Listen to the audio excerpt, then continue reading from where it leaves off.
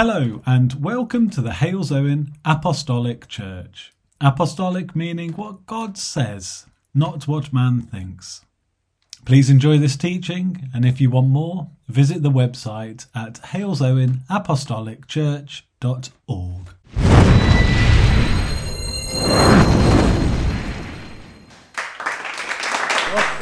Anyway, this one's called The Lost Art of Humility. Bless those who persecute you and do not curse. Rejoice with those who rejoice and weep with those who weep. Be of the same mind towards one another. Do not set your mind on high things, but associate with the humble. Do not be wise in your own words, in your own opinion, That's Romans 12:14-16. Why? Why does he tell us to associate with the humble? Could it be that he doesn't want us learning bad practices or becoming proud? Luke 14, verse 8-11. When you are invited by anyone to a wedding feast, do not sit down in the best place, lest one more honourable than you be invited by him. And he who invited you and him come to you and say, give your place to this man. And then you begin with shame to take the lowest place. But when you are invited, go and sit down in the lowest place, so that when he who invited you comes, he may say to you, friend, go up higher. Then you will have glory in the presence of those who sit at the table with you. For whoever exalts himself will be humbled, and he who humbles himself will be exalted. Doesn't it seem that human nature is the opposite of what Jesus tells us? Human nature would seem to have us do almost the exact opposite of what Jesus spoke and is recorded in the Bible. I was thinking about humility. I had 15 hours driving in the car this week, so I had a lot of time to think about stuff. And humility can literally save your life. So a few weeks ago we went to watch Hamilton at the theatre. Anyone know how? So he's one of the founding fathers of America. Anyone know how he died? Guns at dawn, pistols at dawn. He died in a duel. Humility, humbling oneself, can literally save your life. And then I started looking at who else has died because of duels, and there's a huge list, amazing amount of people. And they died just because they couldn't settle their differences, so they had to shoot at each other. We don't really have duels now, but we've got something called cancel culture, apparently. Well, cancel culture. Yeah, not council culture. We've got something where your life can get destroyed just because there's a social media backlash. And the people around you can be affected by that as well. It did seem like a spiritual modern version of the pistols at dawn, There's no discourse. It's just, right, let's go for that person just because someone happened to say the wrong thing. Pride. The opposite of humility. Proverbs 11:2. When pride comes, then comes disgrace. It's pretty clear that. But with humility comes wisdom. Proverbs 16:5. Everyone that is proud in heart is an abomination to the Lord. Though hand join in hand, he shall not be unpunished. And 1 John 2:15. Love not the world, neither the things in it that are in the world. If any man love the world, the love of the Father is not in him. For all that is in the world, the lust of the flesh, the lust of the eyes, and the pride of life, is not of the Father, but is of this world. And the world passes away, and the lust thereof, but he that doeth the will of God abides forever. God hates pride. God hates pride, yet pride is being hardwired into our society. And we are encouraged to be proud as if that was a virtue. We can see that even the facts of life will be changed to accommodate pride. Even our Prime Minister could not bring himself to define what a woman is, to facilitate pride. Like the Pharisees who were responsible for the death of Jesus, pride does blind people to the truth, or just distorts the truth. And because of this, the facts have to be changed. And therefore, eventually, if no one speaks out the truth, the entire context changes. Yet the truth is the truth. You can't change the truth, but the context can change. Pride, if you start thinking about pride, I don't think anyone fully understands the subtleties in which this can affect people's lives and the society that we live in. But it's surely from the devil, and it is a great source of evil in this world. What is called sin is a virtue, and what is a virtue is called sin. The world without God is one of complete confusion. And that, my friends, is the context we operate and live in now. So the last sermon, last month, I talked about values and how values can affect behaviour. And values help us prioritise our lives. Well, what affects values? Well, it's the context in which we operate in. Context is the circumstances that form the setting for an event, a statement, or idea, and in terms of which it can be fully understood. Okay? The Latin is contextus, which means con, together, and textus, to weave. So it's all the little detail, the environment, the atmosphere in which we operate is that context. And societies operate within this context. One may say they are the result of the context. So in a godless context, how can faith be understood? It says in the definition from that Oxford Bible is that only in the right context can things be fully understood. So this is why we get confusion, because that context keeps changing.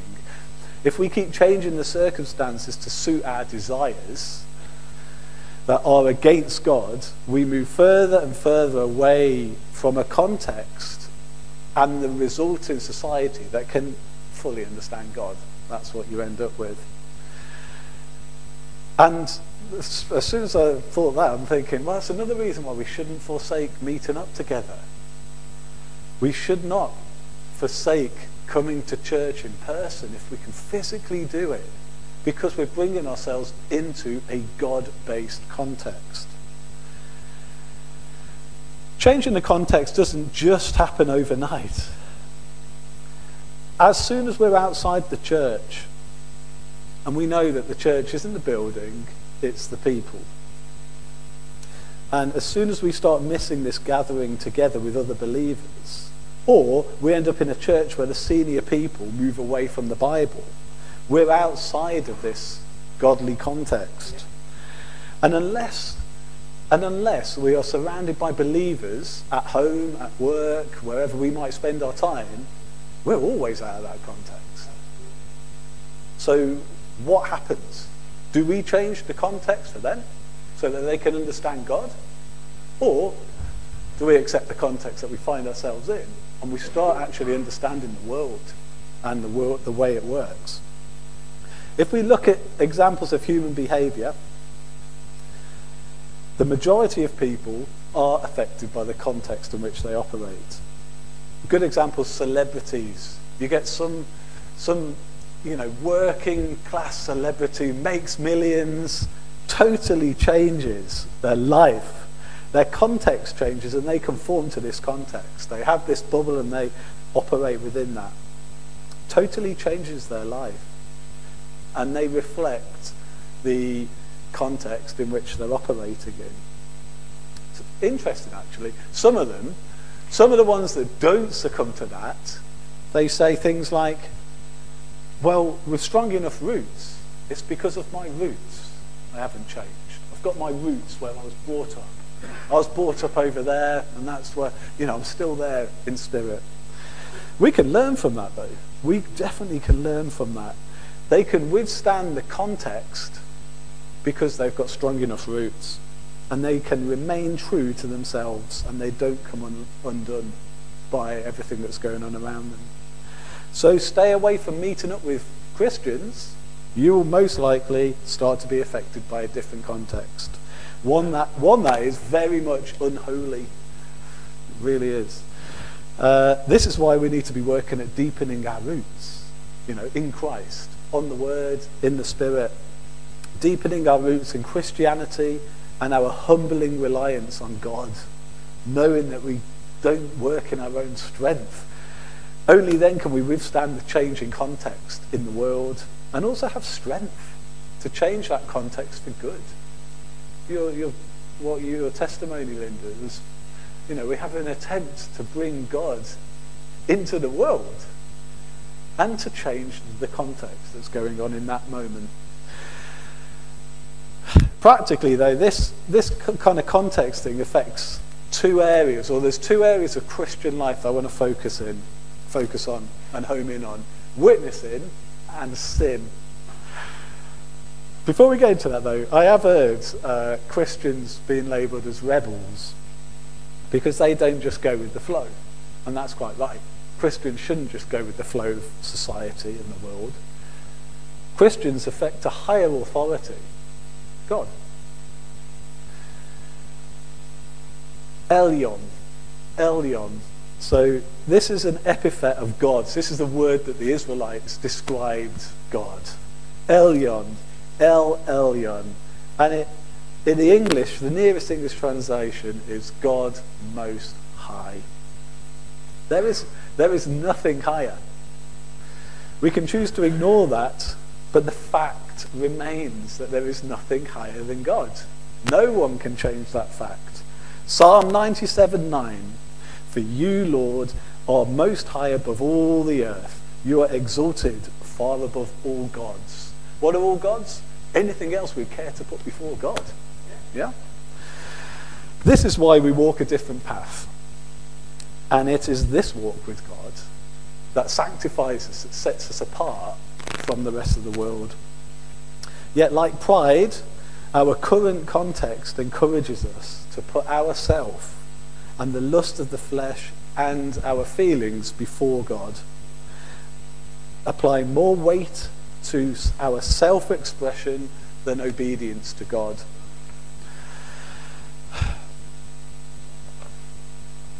Lost the page there. I might go digital next time. So yeah, God is a God of order. He doesn't want us to go with the flow. He definitely doesn't want us to do that.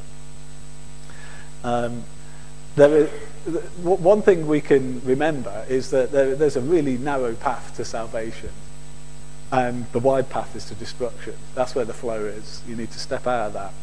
God does want us to obey the rule of law. I was looking at this week as well. God wants us to obey the rule of law. But what happens when the rule of law is against the Ten Commandments of what God wants?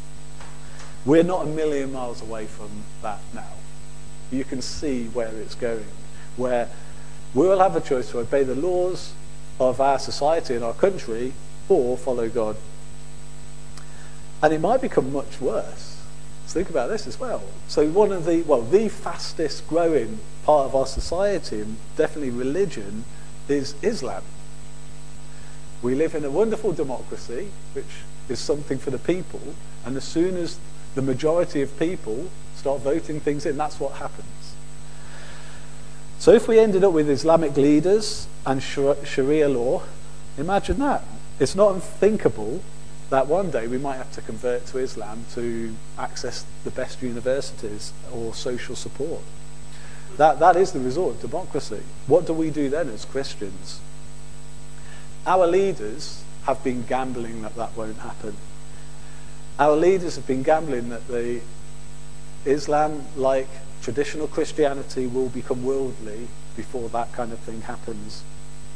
However, that's not the case. If you look at the facts, just this week in Sweden, the leaders in Sweden have said, put their hands up, this has gone really, really wrong with all of the different people that they've been bringing into their country. They gambled that they would assimilate the Swedish life and they'd be part of the Swedish culture. And what has happened, they brought their own culture in and there's no assimilation, and now there's massive fraction and conflict within that society because the majority shifted. Okay? Sweden's the first. There are many similar Western European countries just the same.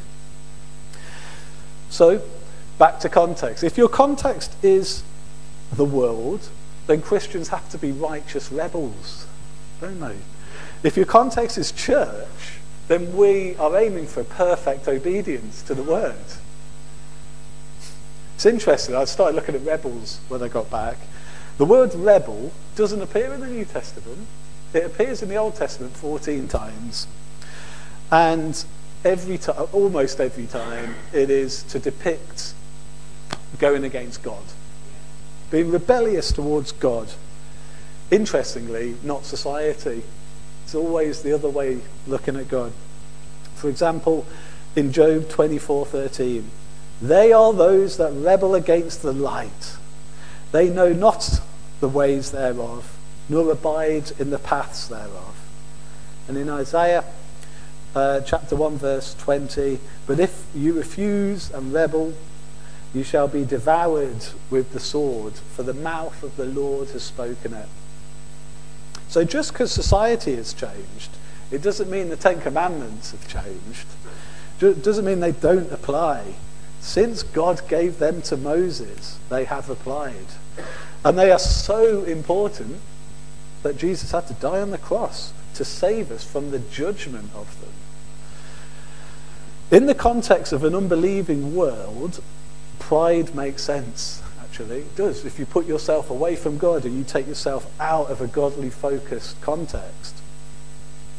But when the context is God, it's ridiculous. It's totally ridiculous to put the self above the creator. So the context can make the same behavior look madness or virtue. It's the context that changes everything. That's how important it is. 1 Corinthians chapter 6 verse 9. Know ye not that the unrighteous shall not inherit the kingdom of God? Be not deceived, neither fornicators, nor idolaters, nor adulterers, nor effeminates, nor abusers of themselves with mankind, nor thieves, nor covetous, nor drunkards, nor revilers, nor extortioners. None of these shall inherit the kingdom of God. This is our context. This is only our context because we have been washed. 1 Corinthians chapter 6 verse 11. We are washed. We are sanctified. And we are justified in the name of the Lord Jesus and by the Spirit of our God. This is the truth. That's the truth of God, and no one can change that. But the adversary will do his best to pull you away from the truth, from that stronghold, especially if our roots aren't deep enough and aren't strong enough. So back to the practical implications of this context. Sin. So if everybody's doing it, does it make it acceptable to you individually? If everybody's doing it, does it make it acceptable to you? And so straight away I'm thinking of two things. The Nazis wiping out the Jews, that was a contextual thing. Normal people thought that was okay because the total context was mad. Or white lies perpetuating the myth of Santa. Both are driven by evil and context. We see this at work in the traditional church. That traditional church seems totally focused on conforming the Bible to the world, trying to adapt and adjust things to make that more palatable to the worldly context in which it operates in. But the Bible tells us that God cannot be where sin is, and both murder and lying are sin. So if we live in a sinful culture, we need to be really, really careful, because more often than not, we are going to be in a sinful context. Paul and Peter wrote loads about the importance of diligence. That's a great study. I encourage you to go away and have a look at that. The importance of diligence, having a diligent faith, making sure you're saying the right things, you're doing the right things, you're putting God first, you're looking at the Word, so that you don't accidentally trip over some of these things, because there are a lot of things to trip over in this world. So as the context continues to change, we find ourselves more and more at odds with it as Christians. This is why we need to be diligently growing our faith, our roots of faith in every aspect of our life, leaving no stone unturned. Witnessing. Hebrews chapter 10, verse 23. Let us hold fast the profession of our faith without wavering, for he is faithful that promised. And let us consider one another to provoke unto love and to good works, not forsaking the assembling of ourselves together, as is the manner of some, but exhorting one another, and so much the more as you see the day approaching. So witnessing. We have to change the context. The whole point of witnessing is changing the context of what people think. This is the whole point. This is why we are the salt and the light. When we talk about God, things change. People's opinions, people's thoughts, people's processes, people's reactions. Even when we are in the most awkward situations, we have to hold fast to the profession of our faith. It's easy doing it when we're at church, because that's our context. Isn't it? It's easy to lift your hands up and worship God. Go and do that down the supermarket. Go and do that down at the football. I think all the batteries are running out. Anyway.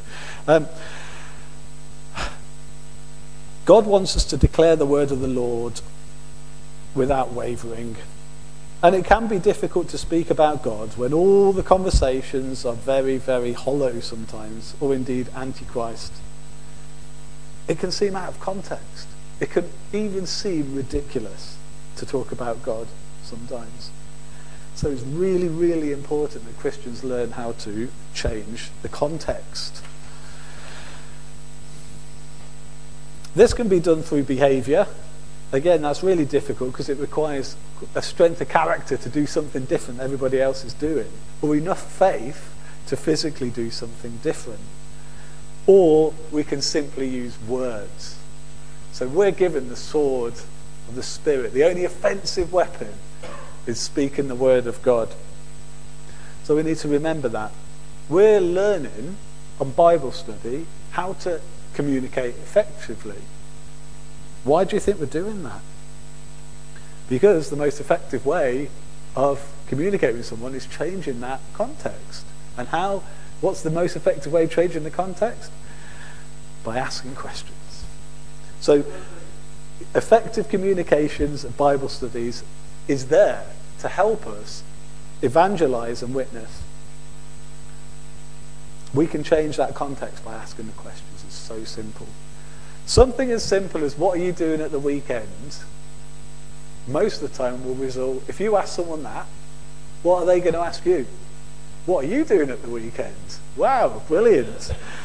And all you have to do then is kick the ball over the line and tell her you're going to church, because it's bloody marvellous. It's fantastic. And it's really important to have that, apologies for that worldly word. The blood is marvellous because it sanctifies us. And we can even express that. It's fulfilling though, and there's something fulfilling. I don't know if anyone else gets this, but there's a lot of stuff in my life that tries to stop me getting here on a Sunday. And when I'm here, it's the best place to be. It's so funny. Often it's the case. I come here and it just feels right. We learn about God. There's nothing higher than God. So we are educated beyond the ways of the world. Our minds have been open to accept something by the Holy Spirit that is beyond what the world can offer. So it is fulfilling. And then we can ask them what they're getting up to with God. What do they know about God? So it does sound too easy. Don't forget, as a believer in Christ, you are both intellectually and spiritually enlightened. You're in an illuminated position. Hebrews 10:24 again. I just wanted to make a point about it. I don't know how this fits in, but let us consider one another to provoke unto love and to good works, not forsaking the assembling of ourselves together, as is the manner of some, but exhorting one another, and so much the more as you see the day approaching. Humility. Humility. It's so easy when we get provoked to do good, to take it the wrong way, and to stop turning up to church, or to resent something, or to just let the pride come in. It needs humility. We need humility. And I've seen this. When that happens, so we're always provoking people to try and do more. That's one of Mark's strengths. I can remember when we talked about setting up a church, and my life would be a lot easier just joining a church that doesn't provoke, which is big enough for me to remain anonymous. Yeah? So I come and go, no one will really notice. But I know going to a church with a pastor that follows the word, that's full of the Holy Spirit, I will be provoked to do more. My flesh reels at that, but I know what is right. I know the truth and the facts of the Bible. This church is a gym. Think about it like that. It's a gym for faith. That provoking to do good works and to do more for God strengthens our roots. It grows our faith. And what does that do? It produces a healthy spirit. Doesn't it? Just like what we say. If we can try and do more of these things, we feel better about ourselves. Yet the flesh tries to go against that all the time. I was thinking about CERN. Often think about CERN. So the atom smashing thing. Does everyone know about CERN, yeah? Oh, so they're trying. It's this multi-billion-pound project in Switzerland, and they are trying to fire atoms into other atoms to get really small. And they say they're getting close to the Big Bang. 0.0001 second after. They throw absolutely billions of pounds at this project, an unbelievable amount. They've just wound it up to 15 trillion electron volts. That's how much power it takes. Why? And I was thinking that two things. A lot of them are Christians who work there because they see the order. So they are breaking atoms and getting things smaller and smaller and smaller. And at every level there is total order to everything. Everything is in order. But then I think about the other side, and there's this constant human aim to try and find something, disprove God in some way, so that we can do whatever we want to do, so that we can be our own gods. And I think there's more reason on that side of the camp than there is on, wow, we've got another thing. There's something small called buckyballs. Wow, who cares about that? Doesn't really make any difference. Yet they've ploughed billions of pounds into it that could be used elsewhere, just to try and disprove God. Yet a lot of them get converted in the process. Truth. So we live in a context, I think most of us would agree on that doesn't really value truth, let's say, as much as it used to. And when a society starts to move away from the truth, it's in all kinds of trouble. 2 Corinthians chapter 4, verse 4. In whom the God of this world has blinded the minds of them which believe not, lest the light of the glorious gospel of Christ, who is the image of God, should shine upon them. My children at school, they got taken on a local trip to a local mosque. And they had to do that because the week before they had a little trip to a local church. And it was all conducted in the same way that you would go to a museum. Totally whitewashed experience. No facts about the truth, because we can't talk about the truth. As a society, we are not allowed to talk about the truth. My children have not been given the correct context to understand what they've seen. Even what they are doing there. What's the point? And the truth is distorted by our context. About a month ago now, we discussed this type of thing at the Bible study, and how one of the things Satan does is take stuff out of context to sow confusion and move us away from God. Putting Jesus on the same level as people like Buddha, Confucius, and other similar religious leaders is exactly really what the Pharisees did 2,000 years ago. And the more I read this Bible, I can see that, yeah, we say this society is bad. It's probably been worse. There's been examples in the Bible of stuff being a lot worse. And it just keeps going round and round and round. But 2,000 years ago, and it shows how little understanding there is, that people could put Jesus on the same level as these things, these other men. It's just simply incorrect. Where did Jesus come from? It's the only one of those given to us from God. Yet our context has made it difficult to appreciate, to understand the truth, even to digest the truth, because of the sin that is prevalent in society. As a result, people have started to accept that there might not be an ultimate truth, God, and as a result their values change. And once this disease is left unchecked by the people who were responsible for checking it, it becomes difficult to turn it around. It is like a disease. It's a spiritual disease. As a church, as a Bible-believing, Spirit-filled church, we have a responsibility for the truth. That's a massive responsibility. Take, for example, like just this last month,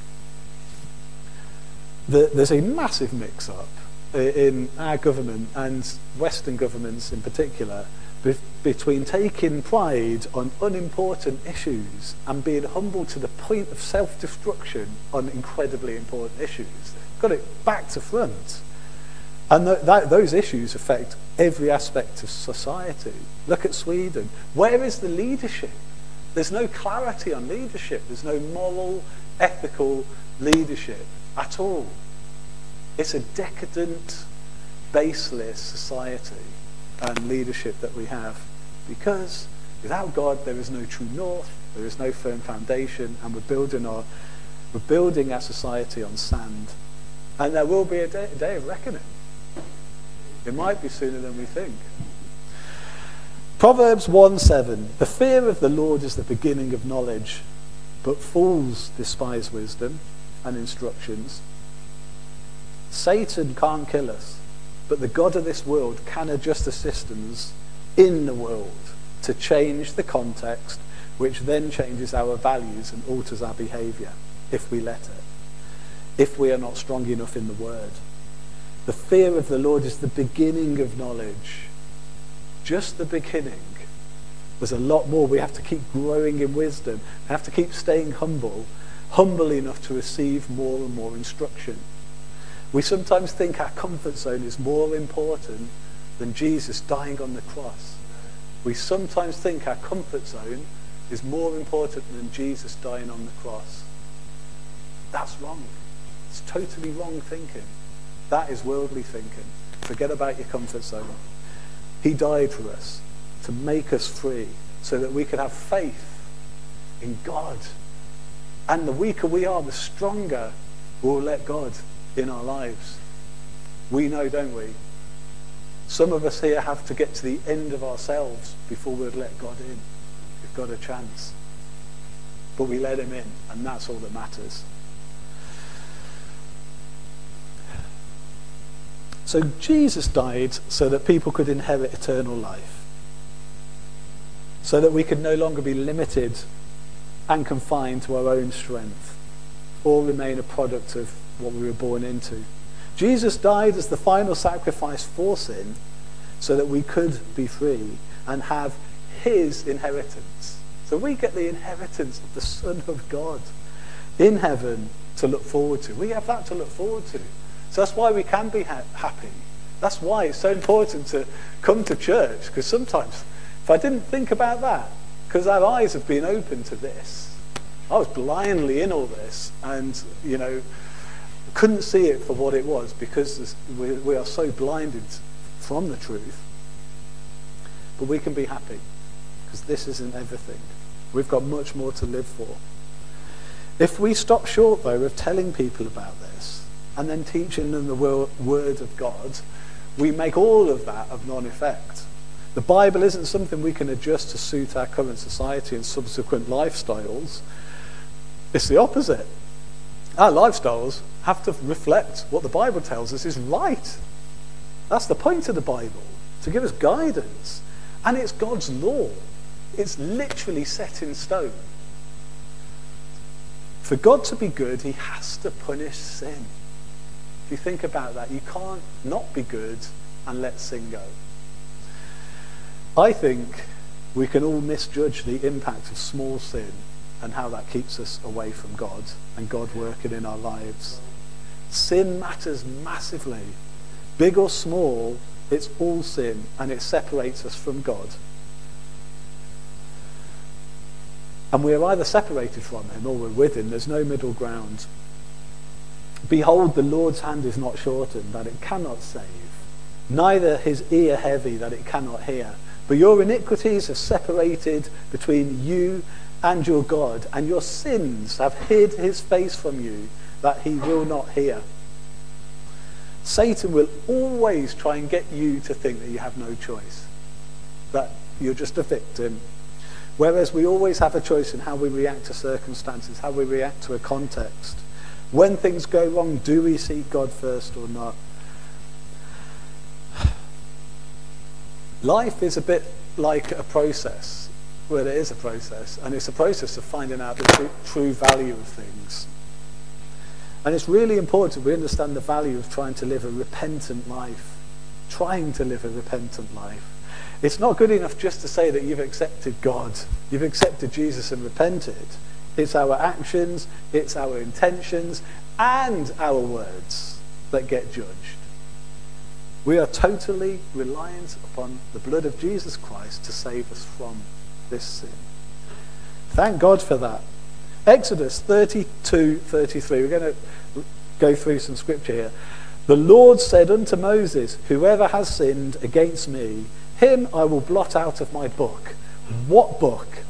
Revelation 20:15. And whosoever was not found written in the book of life was cast into the lake of fire. So why is Christ so important? Revelation 3:5. He that overcometh, the same shall be clothed in white raiment, and I will not blot out his name of the book of life, but I will confess his name before my Father and before his angels. Thank you, Jesus Christ. I let you into my life because of that. I thank you. There is no condemnation for those in Christ Jesus. And so the logical approach is to remain in Christ Jesus at all times. It's our protective layer. Regardless what anyone says, regardless what happens around us, remember what Jesus has given us. Remember what Jesus has saved us from, and be grateful. Don't let that truth be hidden by the stuff we see in our lives. Those who forget are short-sighted even to blindness. They have forgotten their purification from their old sins. God came not to rub it in, but to rub it out, and to give us that freedom to operate as we were supposed to be made.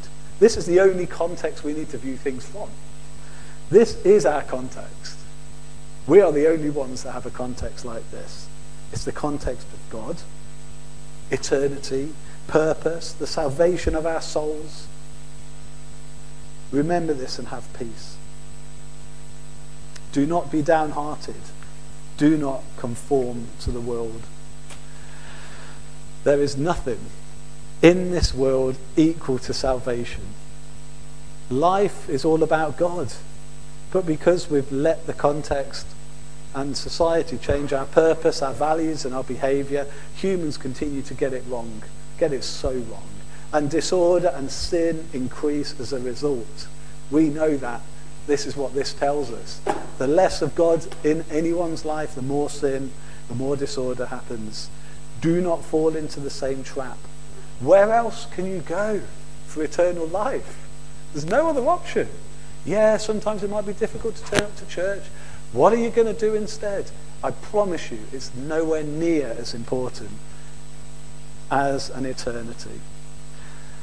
So celebrate being different. Celebrate being different. Change that context. Have a go. Getting people to think differently. And let's save some souls. A wise man saves souls. Finally, Romans 12, verse 1 to 2. I beseech you, therefore, brethren, by the mercies of God, that you present your bodies as a living sacrifice, holy, acceptable to God, which is your reasonable service. And do not be conformed to this world, but be transformed by the renewing of your mind, that you may prove what is that good and acceptable, perfect will of God. Remember, love, true love, never gives up. Do we love God? I do. And no matter how bad it gets, I will not give up. Father, I just want to pray. Lord, I thank you for your word. I thank you for granting us understanding today. I thank you for making it extremely clear. As Mark said earlier, there are no mysteries. Your spirit, your word, life, testimony. It's true. It's real. It's more real than everything else. Yet, sometimes it can feel like it's not. And that's when we're outside of that context. Father, give us strength. Help us remember and stand upon your word. Bring the scripture into our minds. Let us speak your word, Lord, because you say it will never come back void. You've given us that word to use. So let's use it in the world. Let's change that world from humble beginnings, humble in our heart. Small beginnings, great things can happen. And Lord, we know that through your word, it will never die. There will always be a remnant. There will always be someone standing up for the truth. There will always be someone that does not bow the knee to Baal. Father, even one person not doing that is important. So Father, just help us remember that. Help us have the peace, the perfect peace, knowing that you will strengthen us in our time of need. That you will bless us as we go in and out. That no matter what we do wrong, if we come back, if we repent, if we turn around and follow you, you will forgive us. If we come to you, Lord, you will come to us. Father, I'm grateful for that. There are no other promises like that in the world. So Lord, thank you for today. Bless this church, bless the people in it, bless our families through us. In the name of Jesus, I pray. Amen.